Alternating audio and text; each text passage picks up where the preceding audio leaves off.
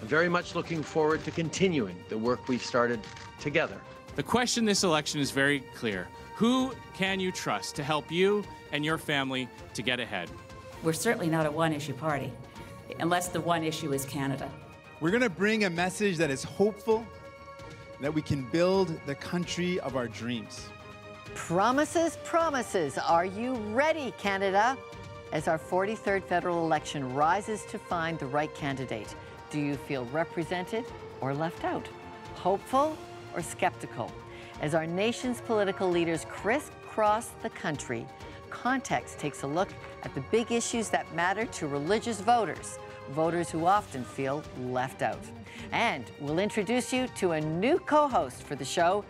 Today on Context, on the campaign trail, issues through the eyes of the faithful.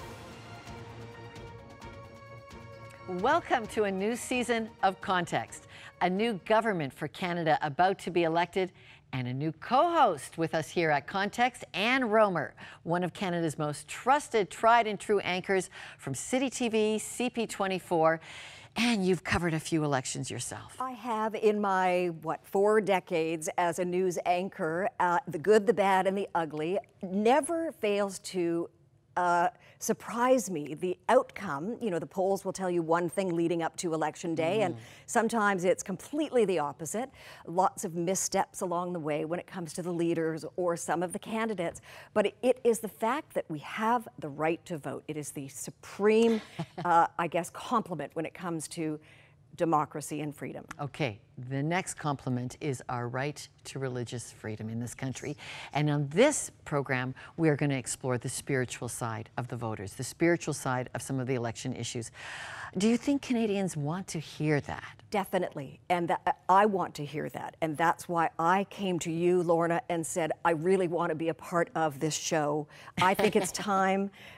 Each of us has our own spiritual path, but the fact that news and headlines and spirituality and faith can intersect and come together as a strong entity, that excites me. Well, Anne, we have requests out with all the party leaders to interview each of the party leaders about the issues and the values, the religious issues that shape their own lives. We have yet to get a yes, but you'll be the first to know as soon as we do. And we're going to start, though, on this episode with the issues. So, first, the controversy dogging Prime Minister Trudeau. The Prime Minister last night presented his apologies. He expressed his regrets.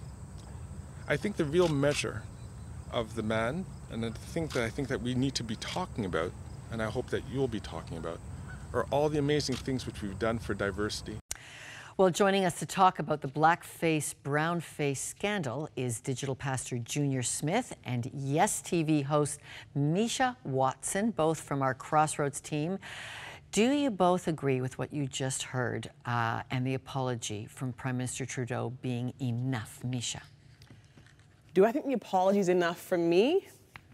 I think it's enough as in I can forgive someone and move on and allow him to move on, allow him to grow. However, I think the conversation is beginning now. Okay, because a lot of people said, what's the big deal? He was just a kid. It was a drama.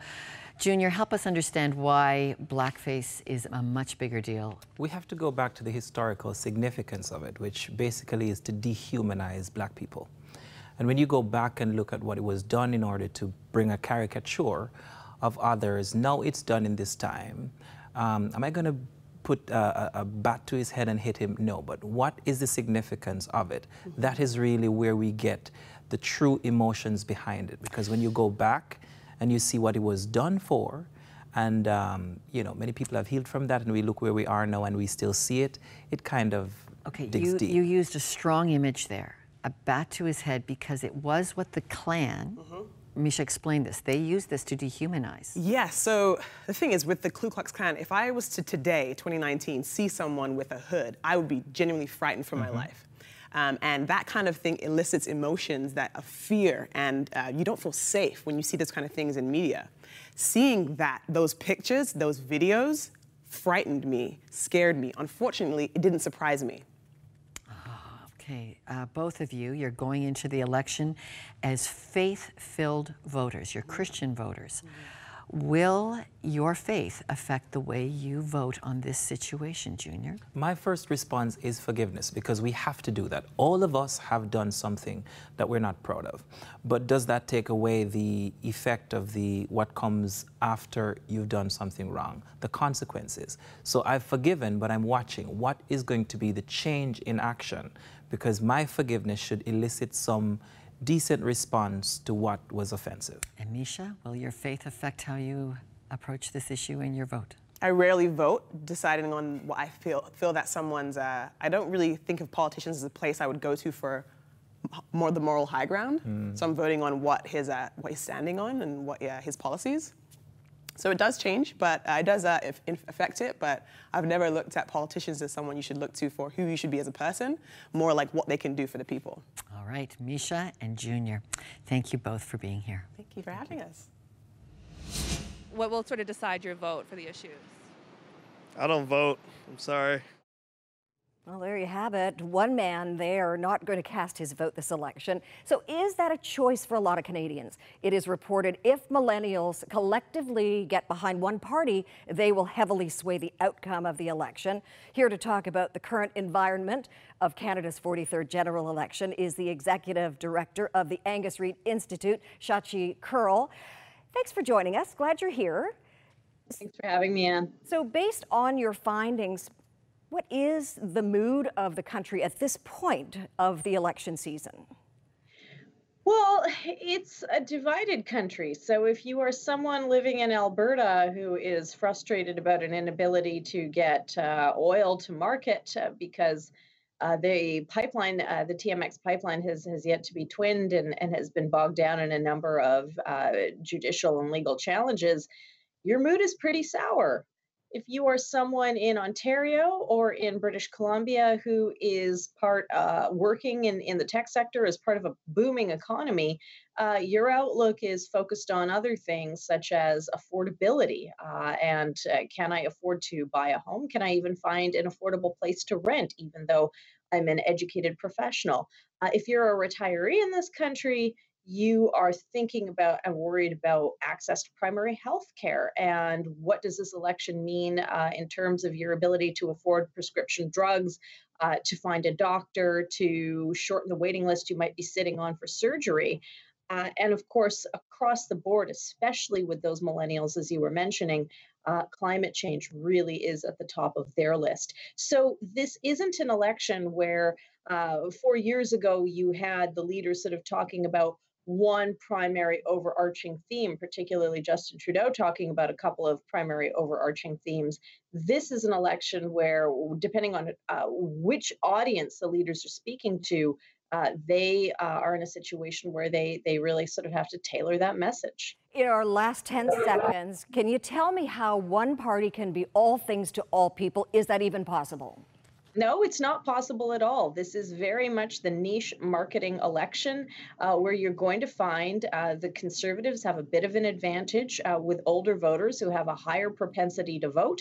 They will show up and they will show up for sheer. The challenge for that party is that it's having trouble growing its base. For the Liberals, they have more room to play with among the left of center. But the challenge for them, of course, is ensuring that their base, that younger base, shows up to vote.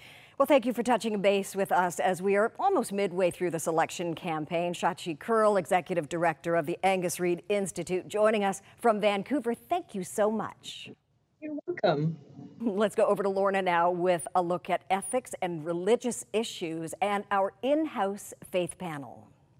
Well, there is a religious freedom issue in this federal election that has been strangely silent, and it is Quebec's Bill 21, how in one province in this country, we are not able to hold public office while wearing a religious symbol.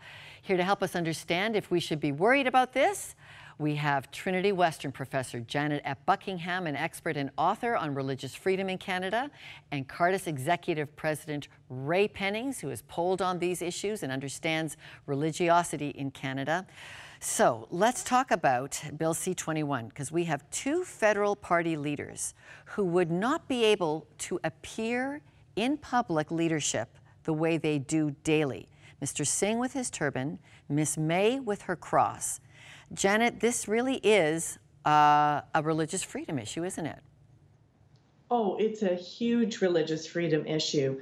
When you realize that anybody who works for the Quebec government, that's on the payroll of the Quebec government, cannot wear a religious symbol, it covers a wide range of people. It's teachers, it's police officers, it's even lawyers appearing in court, being crown prosecutors, it's judges.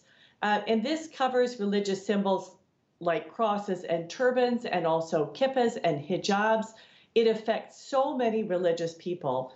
And some of these are actual religious requirements, particularly for a baptized Sikh, they must wear a turban.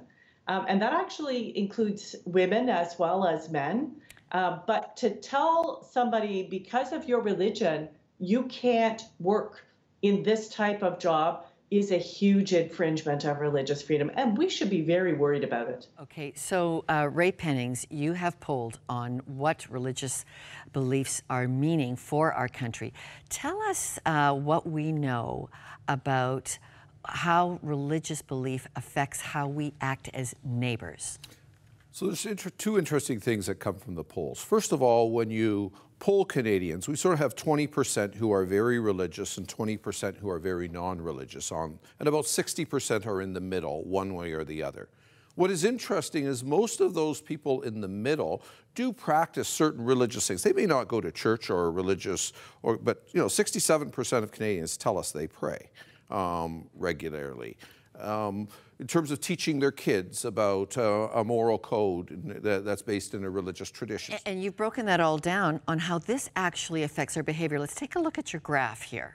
So what happens is we ask Canadians, in terms of other religious groups, are they a net positive or a net negative to Canadian society? Are they damaging or are they productive in society? And by definition, we asked about 8 groups. Nobody is going to identify with more than one group. What happens is the more religious you are, the more respectful you are of the contributions that are made, not only of your own faith tradition, but of other faith traditions as well. As you move along the spectrum from right to left on the graph, you'll notice that the 20% who are not religious actually don't think anyone else has been a net positive society except atheists. Okay, so Janet, this is a very interesting graph, because to see that 20% of Canadians wish religion would go away would be a disappearing issue. What does it mean that we are not discussing religious freedom infringement in Quebec in this federal election? Janet, what does that mean? Well, pragmatically, I think all of the leaders of the parties are very conscious that they want to get votes. The Premier of Quebec, Premier Legault, has asked all the party leaders to affirm that they will not start a legal case challenging the Quebec law. But apparently we know from other polling that the majority of Quebecers support Bill 21 and support restricting religious freedom of certain minority groups in the province. And so it's not an election issue because all the leaders are afraid of losing votes in Quebec. All right, Janet, thank you. And Ray, looking at our political leaders, you have Justin Trudeau and Andrew Scheer identifying as Catholic, Jagmeet Singh, of course, as Sikh, and Elizabeth May is Anglican. How does that faith background shape a voter, if at all? It's easy to focus on the leaders, and I understand the challenging situation that leaders are in. I wish they would be more forthcoming in terms of their faith in public life, but they also are in the business of trying to be elected, and sometimes that's challenging. I actually think this is more a referendum on Canadians, in terms of how Canadians view religion. You know, you've cited the data in terms of Quebec on how popular this is. Yes. I think the challenge is for people of faith as well as all Canadians to say, wait a minute, when we start attacking constitutional, foundational protections like freedom of religion, it's tied to freedom of speech, freedom of conscience, all of our other freedoms. This isn't just about the private view of a few people. This is Absolutely. affecting all of us. Okay, well, thank you for reminding us that this should be an election issue.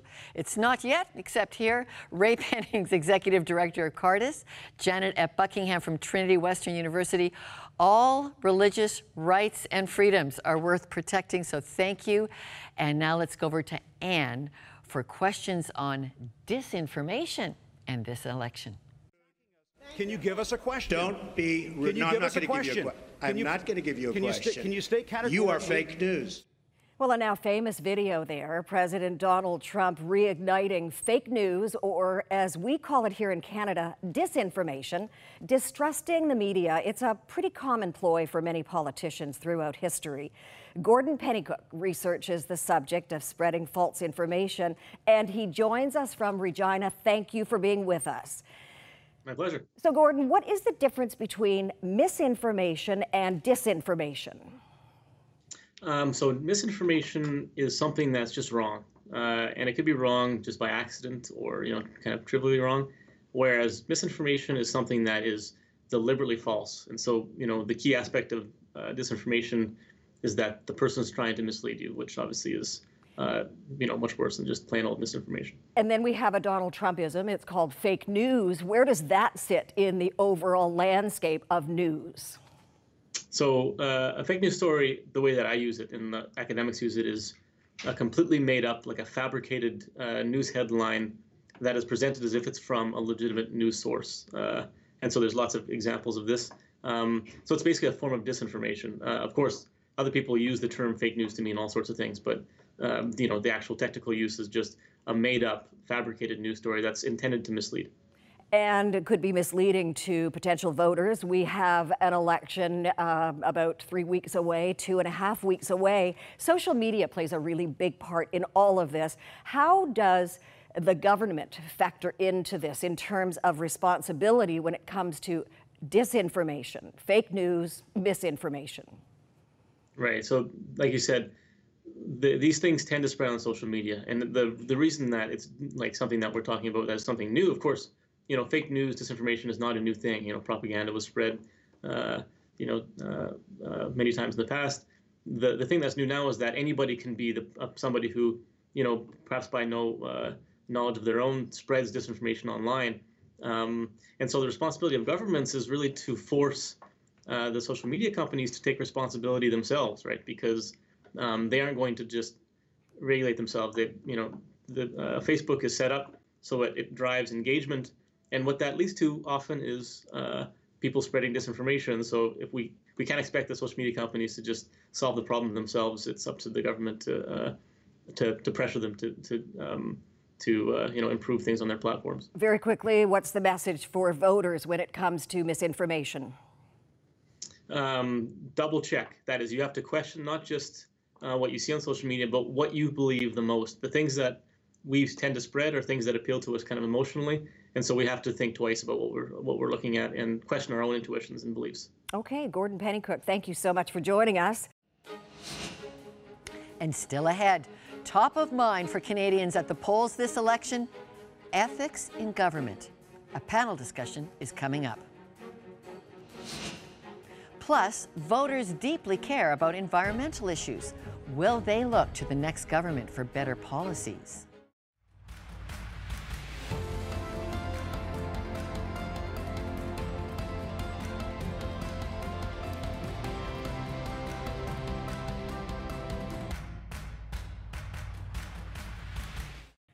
Well, climate is not only a political issue. People are so divided that it's almost becoming a religious one. So how does Canada's election involve climate action?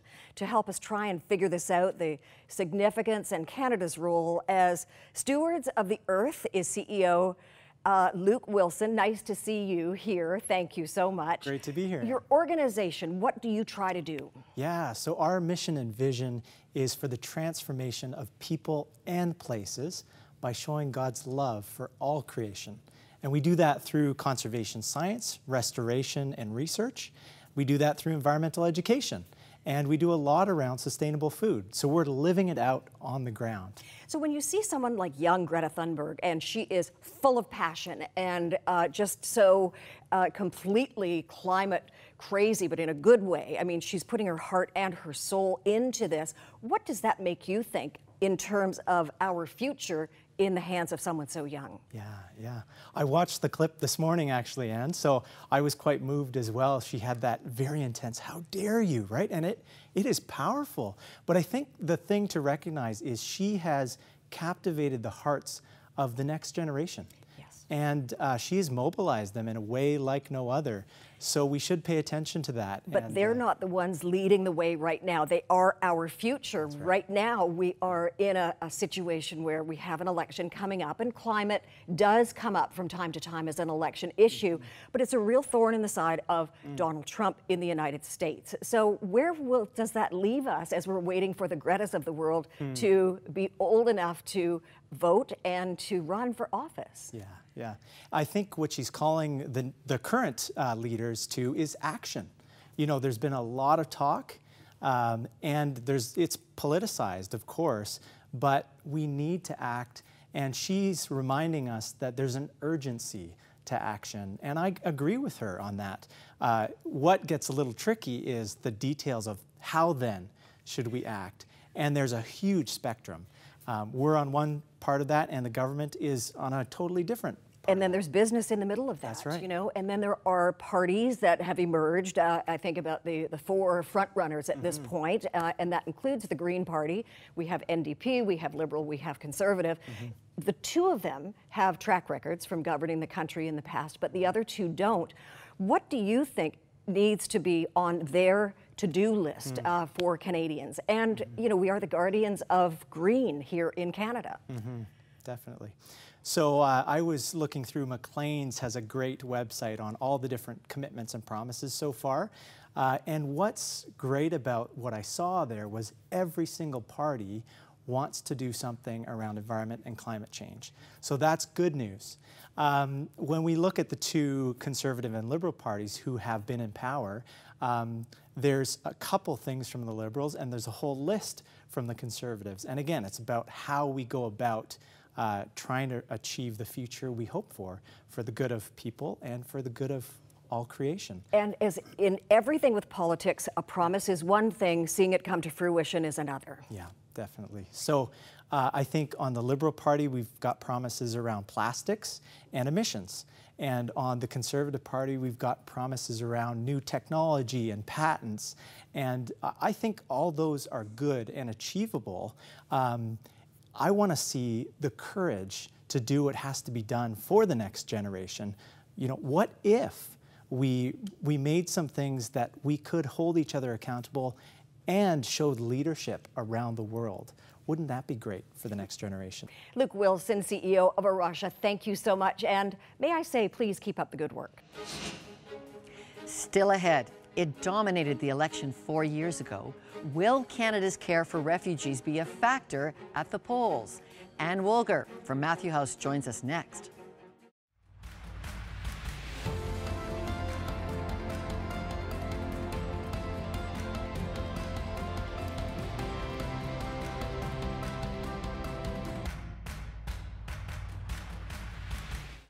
I believe the government should give more focus to the immigration and refugees people because lots of problems are happening related to that.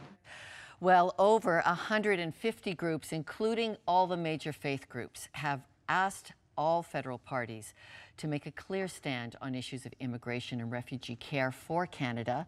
Where do they stand? Well, Anne Woolger is an expert in care for the refugee resettlement issues in Canada. Anne, thank you for being with us. Let's go through all of the parties quickly. And so I'm going to just start with the Conservatives because you can see this on every door knocker that comes out.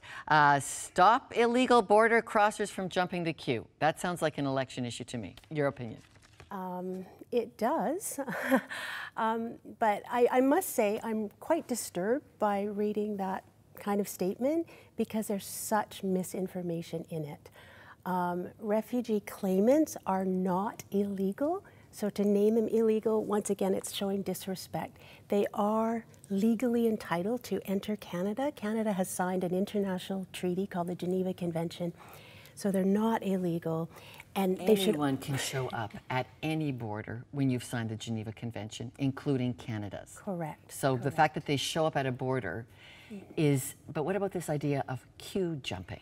Yeah, I think that's also a really unfair way to describe them, because there actually is no queue for refugees.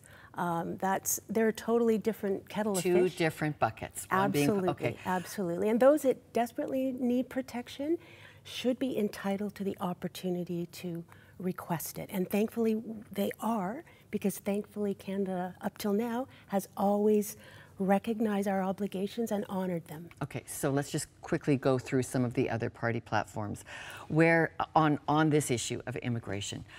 It's not as vocal as some elections as it has been. Tell us about your opinion on what the NDP are saying about this. Excuse me, from my understanding so far, I know that they're definitely in support of the eradication of the Safe Third Country Agreement, which personally, as one that's seen it before and after in the last 30 years working with refugees, I think that stance is a very wise one, because we need to give everyone the opportunity to have protection that is requesting it. And it worked better before the Safe Third Country, and I know it will work better. And the Liberals? The Liberals, I mean, in general, they have been trying to honor our principles. They wanted to bring in more refugees than others. I think they've been trying to, they've invested a lot more money into our system to ensure that we have $200 million to our refugee protection the waiting determination zones, yes. system. And so I feel that they're definitely, trying very earnestly to support refugees and also to honor our international obligations. We have been exploring the faith-based concerns in this federal election, and the fact that over 150 groups have written to the parties asking that immigration, that refugee care be part of it. Remind us why this issue matters so very much to people of faith. I think the most powerful story of all is Jesus, the parable of the Good Samaritan. When you think of it, that victim that the Samaritan helped was very much like a refugee, someone who had been attacked, who had been harmed. And that Samaritan didn't do a security check, didn't do any kind of check. He just helped the person, brought them to an inn, probably even kept him in his own room, bandaged his wounds. And then the really powerful thing that a lot of people forget is he then paid for him. Okay, Anne, nothing like Anne Wolger to remind us that this is an election issue, care for the vulnerable, an election issue. Thank you for being part of championing refugee care in Canada. We'll be back after this. Well, we'll be back with more election coverage 2 weeks from now for faith-filled issues in the campaign. But Anne, your first show with us. Delighted. It was such a pleasure, and I look forward to many, many more. Next week, you are covering the Bahamas. Yeah. I'm going to be on assignment in the States, but we've got a great show next week. It is all about the Bahamas, recovery, recuperation. You have an exclusive interview with a survivor. All right, so join us again next week and much more on our website. But by then, thank you all.